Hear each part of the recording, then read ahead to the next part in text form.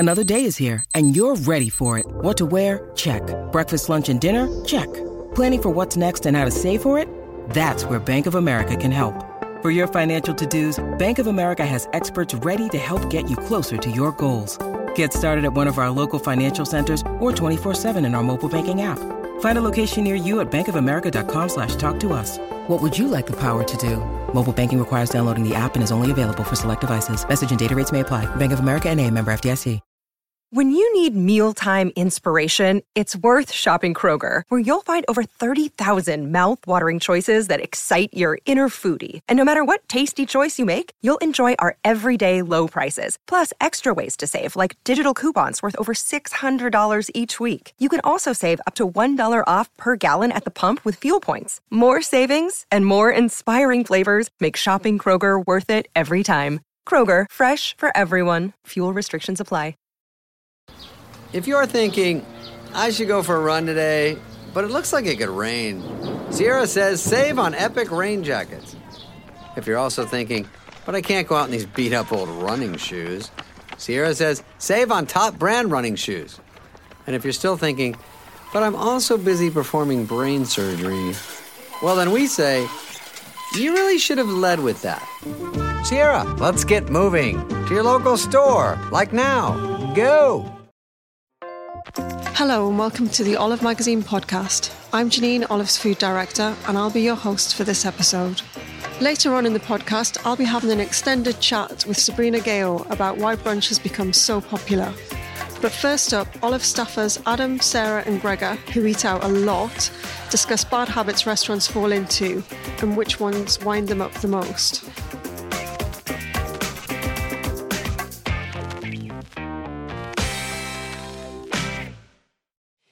So we've got a feature in our May issue from Tony, a column, and it's all about the restaurant habits that we hate. And we do eat out a lot here on Olive, and we go to lots of different restaurants, lots of different styles of restaurants. And actually we did find ourselves agreeing with a lot of the things that he said. So the first one we want to talk about is that kind of bar counter dining and stools and uncomfortable seating and all that kind of stuff. So yeah, it's counter dining is what it's about. It's like those when would you like to be seated at the bar, sir?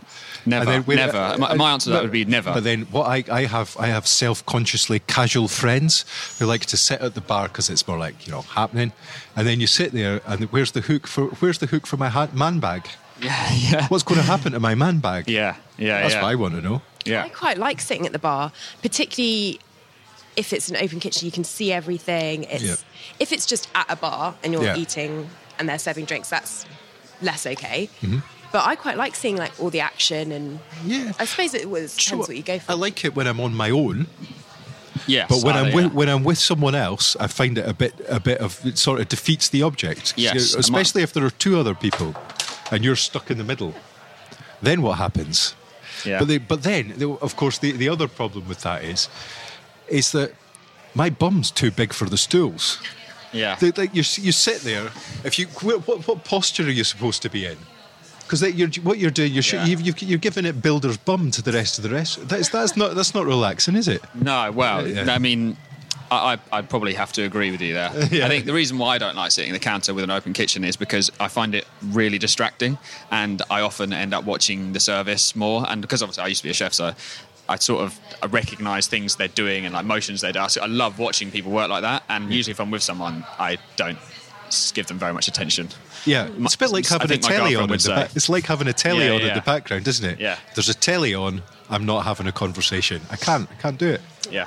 I find though that seating in restaurants in general is such a massive thing. I mean, Adam and I went to a restaurant review a couple of weeks ago, and immediately, as soon as we sat down, I was like, I'm not happy about this.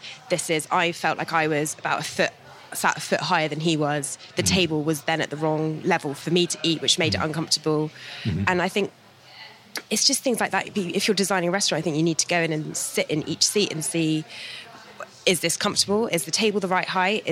I mean, it's like the thing that really bothers me about seating in restaurants more than that is when the tables are too close together.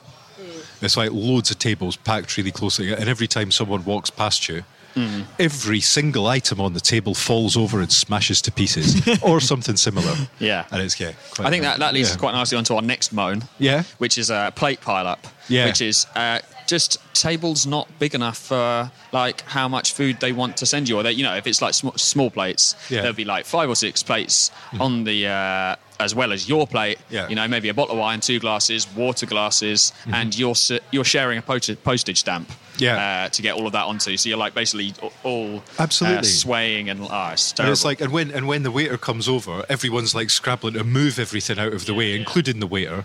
It does. Who seems sort of incensed that you've not eaten the other lot fast enough as well. It does. It becomes like a game of plate Jenga, doesn't it? And it just interrupts not only your conversation but the whole flow of the meal. Yes, I find exactly. I know it's like a sort of simultaneous game of checkers and eating.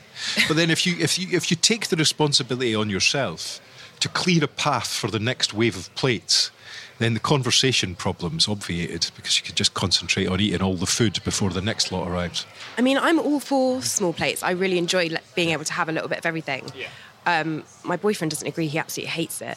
But I think you just need, if you're going to do that, you need to think about the size of your table and how it's actually logistically going to work. Yeah, or make up their mind that, in fact, because really, we're used in this country to it being rude, really, to eat anything off any plate but your own one. So you have to have your own one. Yeah, of and course. You have to take things off the other, and you shouldn't put them straight in your mouth. You have to put them on the plate before you put them in your mouth. Yeah, you were raised. Right? You were obviously raised very well, Gregor. I can say.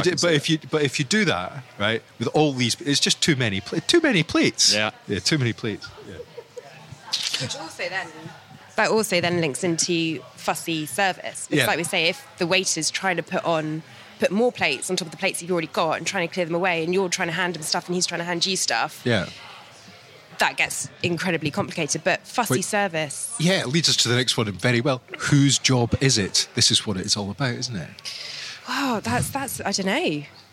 Well, fussy service. So, I mean, one aspect of that Tony discusses in his column is about the wine top-ups, isn't it? Yes. Now, both of you were complaining about this just a minute ago.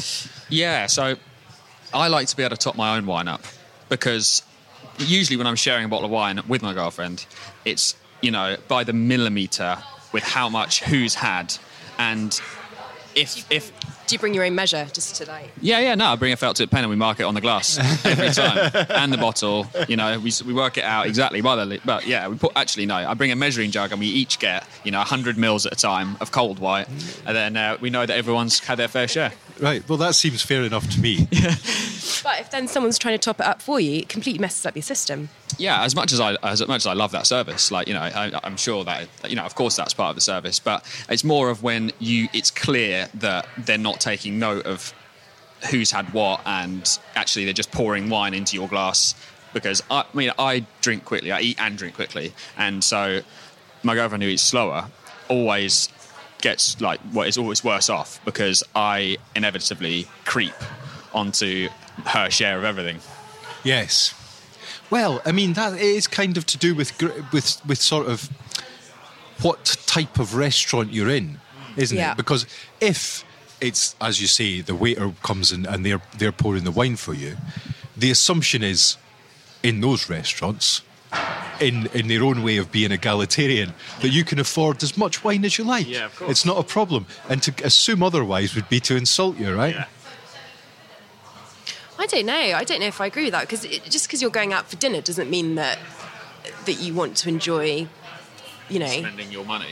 No, not. It's not a money thing, but it's it might be a Wednesday night and you don't want to drink that much, and one bottle is actually fine, and you want to make that one bottle last your whole meal. Yeah. If you knew Sarah, you would find this amusing. But yeah, I mean, it just links to that whole kind of fussy service, and napkins. Waiters putting napkins in your lap is one thing that really bothers me.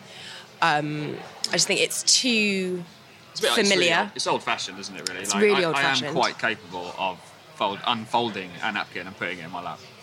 Yeah. At the other end of the scale, in a casual place, I get really wound up by waiters and waitresses constantly checking in too much, or being overly friendly and you're mid-conversation with whoever you're dining with, and they're like trying to have a conversation about what you did during the day, what you did at the weekend, which is, it's great, and it's great but to have friendly service and that kind of thing, but it's all about reading the table and reading the situation. And if we're trying to have a proper catch-up or a deep conversation, and every 5 minutes you're interrupted by... Yes, Can I get your new best friend. Yeah. Yeah. But the thing about that is, of course, the only thing that really bothers me like that is guys. Hi, guys. How are you tonight? And it was like, oh, well, we're fine. Why does that bother you so That We're doesn't fine, bother but me. not all of us are men. I don't know. But when did that get all right? When did women become guys? I don't know. I think that's fine. I think that's absolutely fine. I think you're overthinking that. No, Guy. it's not that. I'm just old-fashioned. I'm not willing to change in that regard. That doesn't personally bother me, but I can see why it does wind you up. But I mean, at the end of the day, we have to think... I mean, Adam, you might have some insights as you've worked as a chef and kind of the small plate situation and how they want their food to be presented. And I've worked in hospitality. I know that it's incredibly hard to be a waiter and to give really good service. And, at the end of the day, they're also working for tips, and they want to be checking in and building that rapport with you to get those tips and to... for them to enjoy their evening as well. So at the end of the day, it's a hard job because you have to read each person and each table differently, because some people want all the attention, some people want none, some people want some but not at certain times, and it's a difficult job, and it's very easy to moan about it because not so easy to do it. Yeah, that's why I don't. But yeah, we'd love to see if you guys have got any other restaurant habits that really wind you up. Tweet us at Olive Magazine. You can email us. You can, send pictures on Facebook. Whatever you want to do, please get in touch. We'd love to hear some more things. Yeah. Thanks. Cheers, guys. Thank you. Now, recently we've seen a huge explosion in the popularity of brunch, whether you're going out for it or staying in and making it. I asked chef and food writer Sabrina Ghayour for her thoughts on the subject. So I've come today to Sabrina Ghayour's beautiful flat. Tiny flat. No, it's not that tiny. It is tiny flat. So privileged. I'm having a 2-pot breakfast. Just had the first bit, which is a gorgeous blueberry and yoghurt and almond cake. And the second bit's going to be a bit of a surprise. And it's quite pertinent because we're talking about brunch today. And I arrived here about an hour ago and we've just been chatting. And we've just got around to recording. But yeah, Sabrina's done some great recipes on our latest issue, and they're all about brunch. So I thought we'd just get together and have a little chat about your experiences with brunch, Sabrina, and when you first got into it. Because in my head, I'm thinking brunch isn't one of those things that was always here. It's kind of like it's a fairly new thing, isn't it? I would say last 5 years or something. Yeah, I would say probably with the birth of Instagram, maybe it probably had something became to a do. thing. Yeah. I think for me, brunch is really something that came about because sometimes when you have a little bit of a lie-in, if you have that luxury on a weekend, and you wake up, you've kind of missed the slot for breakfast. And so you make something and it's a little bit more substantial than you would need for a breakfast. And then it kind of tides you over until like the afternoon anyway. And that just becomes brunch. Yeah.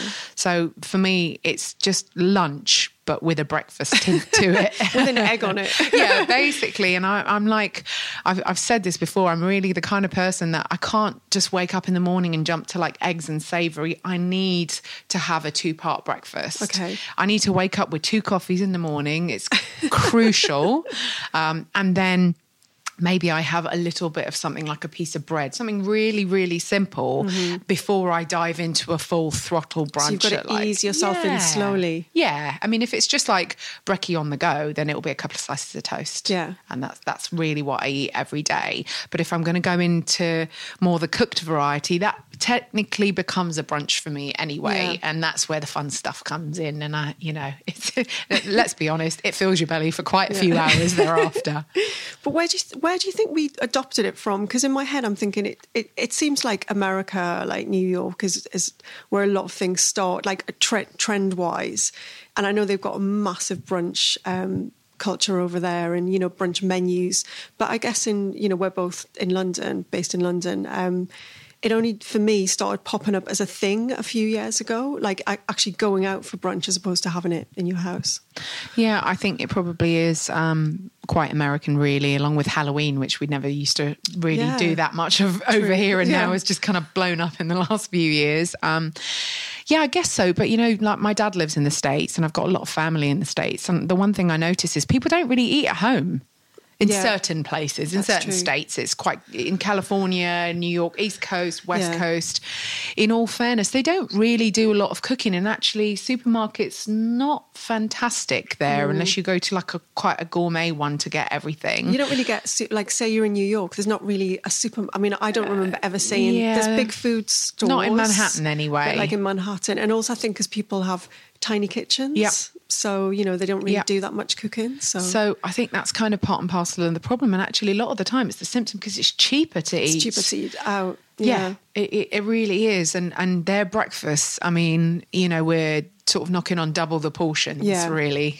We won't talk about nutritious value and fattening and whatever, but, they're quite massive. So they are more akin to a brunch, and I can understand why, it's one of the only 2-word marriages that I can deal with, really. Like brunch. Okay, fair enough. Breakfast and lunch. We'll allow it. We'll allow it. So, I think it is. But you know what? If it suits people, then, there's no judgment. Quite frankly, there's no need sometimes to have a breakfast and then a kind of a brunch or a lunch and then a dinner. Sometimes you just want to wake up and go straight to brunch because, let's say, if you've had a slightly sore head from the night before, not that I ever have because I'm a good girl, but sometimes you just don't want to wake up very early if you have that privilege, and then you can just go straight out for a meal and then have an early dinner and die in bed later. Would you be, I mean, if you did just say theoretically you happen to wake up with a slightly sore head, would you ease your way in with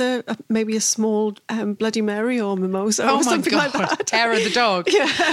Not for me personally. I didn't you find. Are a good girl. I think for remedial measures, I don't judge anyone else. For me, if I did have a sore head, which is literally once in a decade, is how often that happens to me. Alcohol is the last thing I want the next day. So you're all about just the carb loading the next day. I just protein. I crave salt, fat, and carbs. Yeah. And that it's they always said that the English breakfast, there's a reason it's good for you because your body needs sugar, it needs sodium, and it needs protein. Yeah. And of course, a full English breakfast, if we're singing the virtues of it, it's high in protein because it's got eggs, it's got bangers, it's got bacon, and then you got a good old thick toast on the side and beans as well. It's all the things that your body needs. And I mean, English breakfast is a classic, but I guess when we're talking about brunch, we're talking about something that's a little bit more, not so much, I guess a little bit more refined. It is more of a kind of poshed up brekkie, isn't it? I mean, it's just more substantial, isn't it? But we were talking before about, the kind of new style bruncher, so you'd have like your avocado, lots of avocado, like Turkish eggs, that kind of thing. So I mean, it's sort of slightly evolved from the fry up into something that kind of a little bit more. I don't know. I think brunch in this country, especially in this city in London, it has definitely become an amalgamation of many different cultures. And I love that. Yeah, I love that too. I'm so proud of that. That's what makes me proud to be British, that we have all these cultures and we embrace them and we allow for them to kind of become mainstream in our tummies, so to speak. It's a beautiful thing. And I travel a lot. And hand on heart, pick all the coolest cities in the world. Yeah.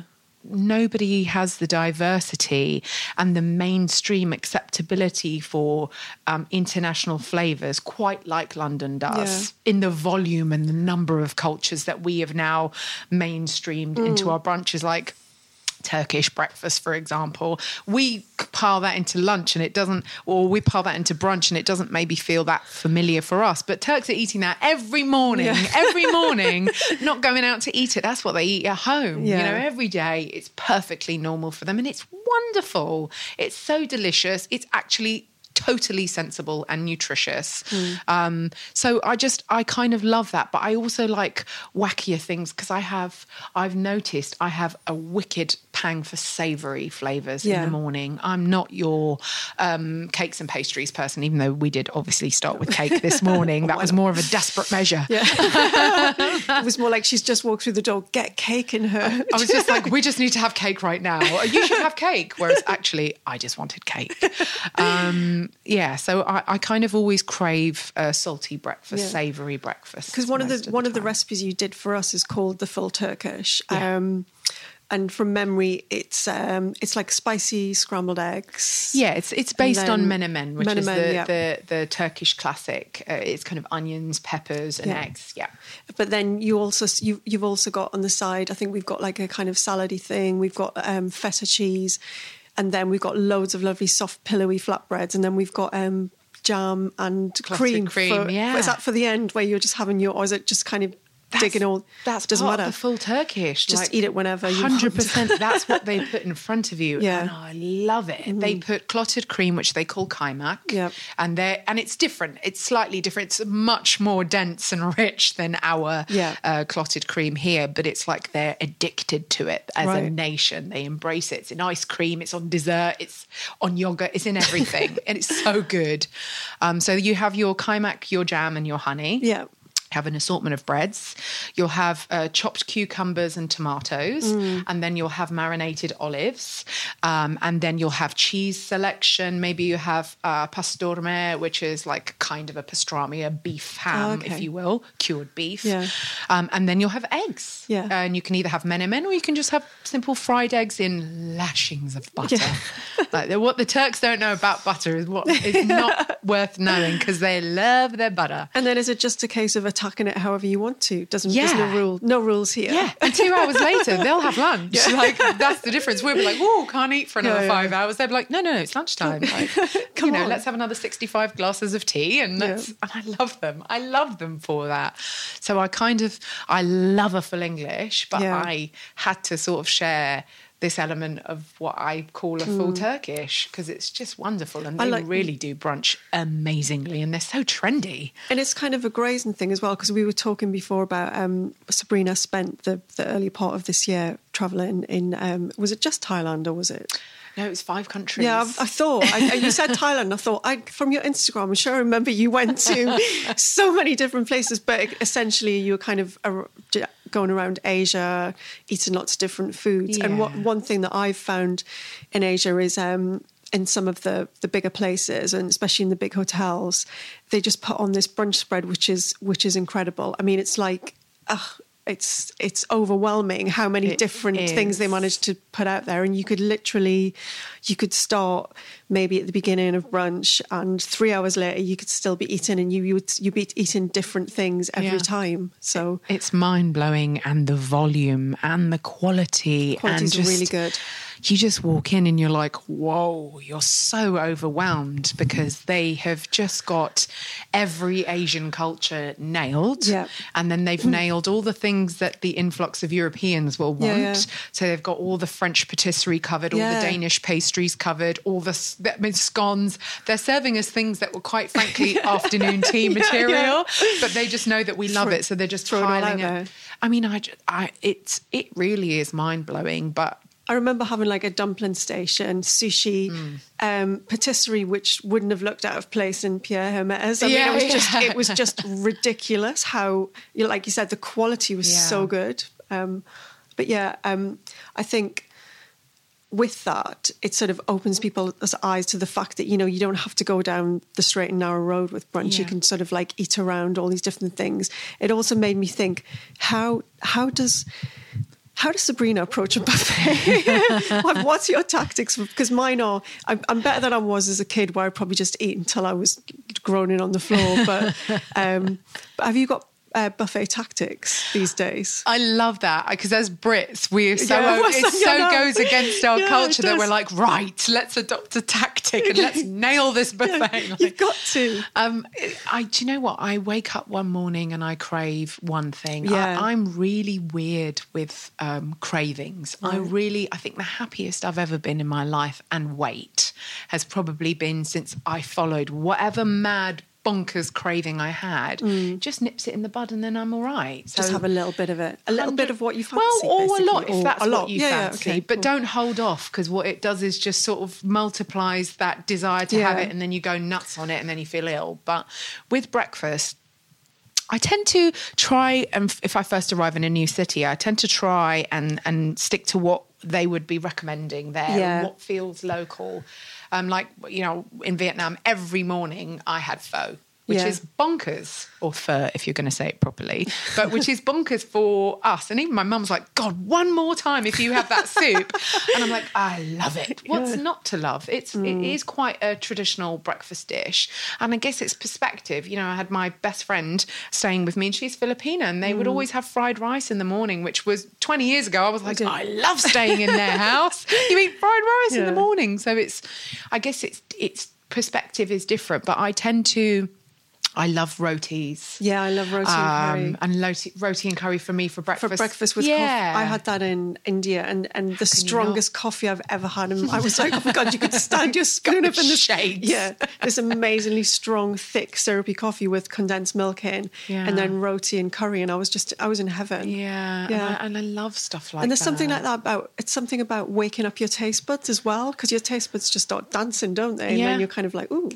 And interestingly enough, spice, if we're going to talk about a little bit about being healthy and spices are obviously my thing because I'm Middle Eastern, but spice is the best thing to pep you up in the morning, better than anything. Little bit of chili, this is not mind-blowing levels, just a little bit of chili and turmeric in the morning is actually really good for pepping you up. Just gets your blood flowing, gets your brain working. Nothing kickstarts your metabolism like chili does. And you know me, I know you watch my Instagram because I'm shocking with some of the stuff I do.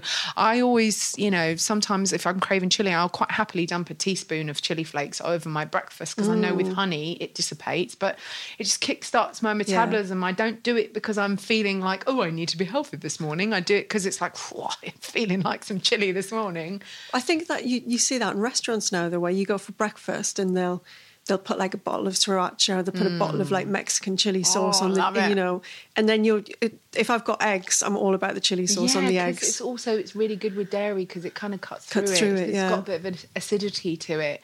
So I think I'm more about balance of flavours, but then, you can ask people in my family, they'll be like, oh God, no, croissant please, thanks very much, or I'll just have toast. So it's not like my whole family or my whole culture that's into that Persians. Won't even have chili for breakfast. We don't even eat chili. So it's just personal taste. I eat like I'm pregnant. I follow cravings, and I think that's probably the most sane way to eat. Yeah, and I'm unapologetic about it. So, but then it satisfies you, and you're not going eating 7 other things, ignoring your craving, and then finally 100%. Giving into your craving. 100%. I think last week was all about every kind of sausage known to man, basically, and every packet of crisps. That's what I was craving last week, and it was unruly, and I couldn't control it. Or the week before last, and then last week, all I wanted to do was eat seafood and fruit. I couldn't explain it, but at least one balances out the previous week, and I think in my head, I will never feel guilty about what I want to eat, as long as I know I can claw it back. But you said it's never you've never felt kind of healthier or more balanced in your diet and stuff. Maybe there's a book in that, the pregnancy diet. I think there's enough people telling us what we should eat. I'm not one to tell people what they should eat. I know what I want to eat, and that's what I put out there. And if you want to eat that, then I'm flattered.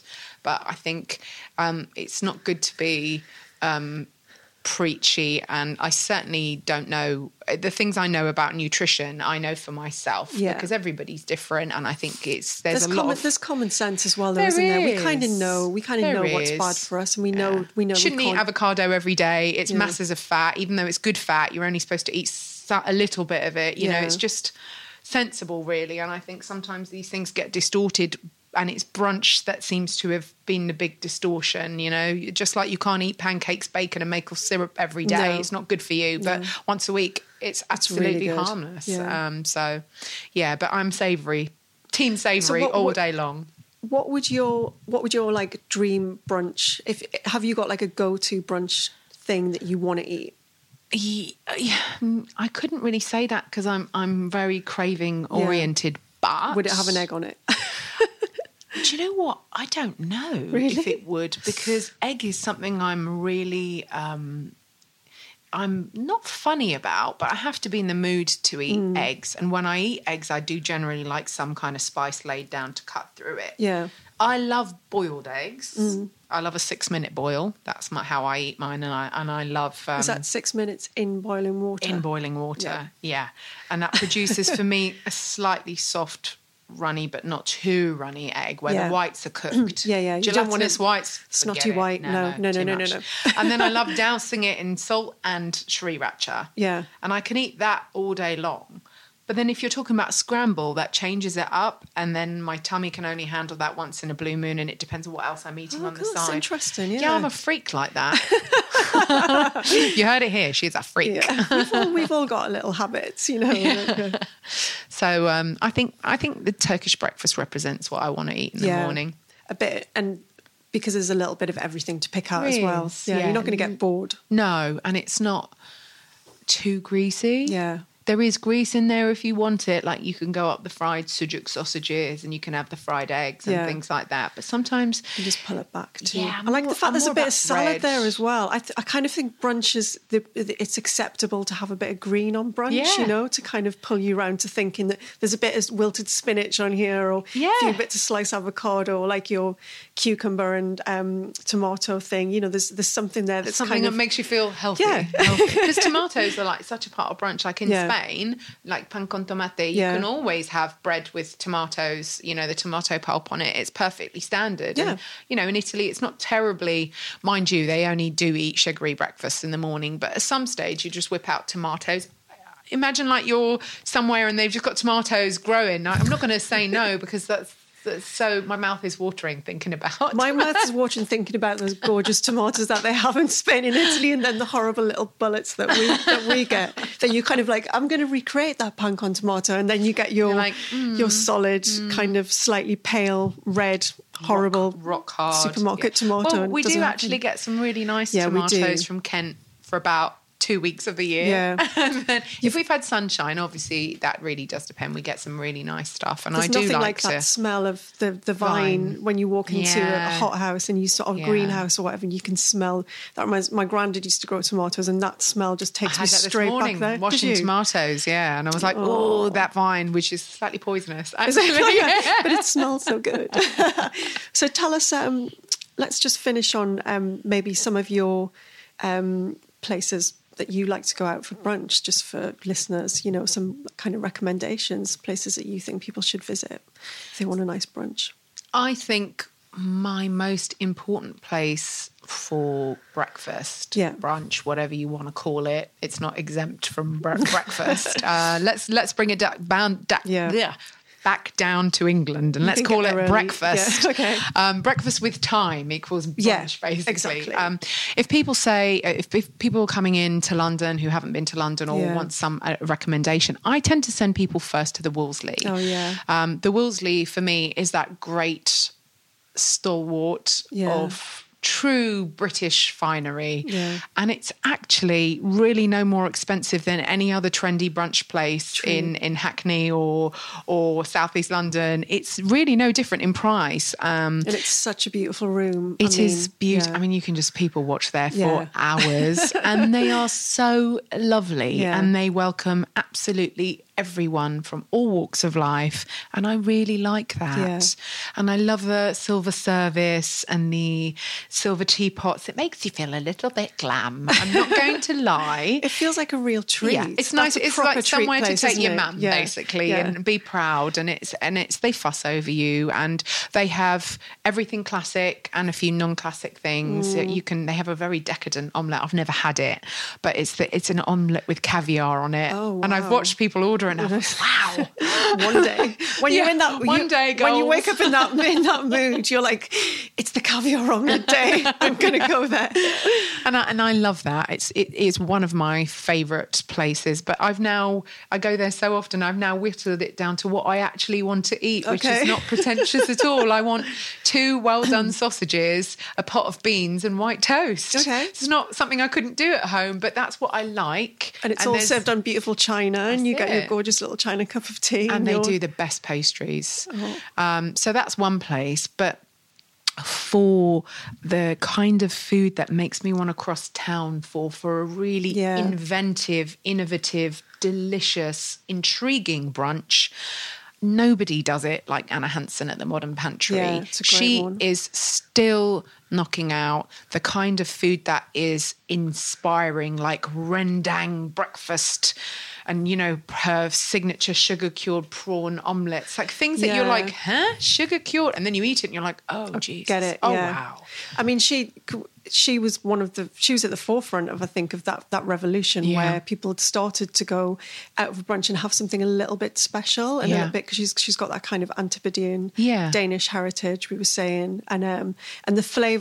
If you look at her menu, I mean, it's been much copied basically by other places. Everything she does, like Persian, Malaysian, Kiwi, you name it, and good old full English breakfast with no changes, just what you want. And I find it really inspiring, and I wish I lived closer to it. Sounds mad on paper, but actually, when you go there, you realise that there's proper genius at work there. And it's just unpretentious. When you're having brunch, especially on a weekend, you want somebody to be kind to you a little bit. Let's be honest, because a lot of this brunch culture has come around from people being maybe not necessarily always hungover, but having a late night the night before and wanting some kind of indulgence. Yeah. And I really find that Modern Pantry is super relaxed for that.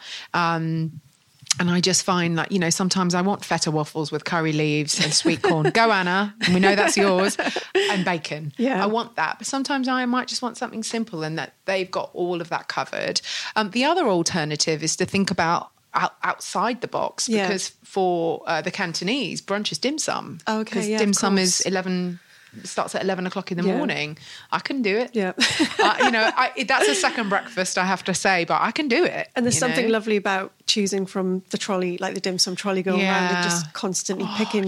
What's not to love if you think about it? If you think about it, there's lots of dough and there's lots of pork. Is that pretty much not like an English breakfast anyway? It's like a sausage sandwich, except Cantonese basically style. That's what I tell myself. Absolutely.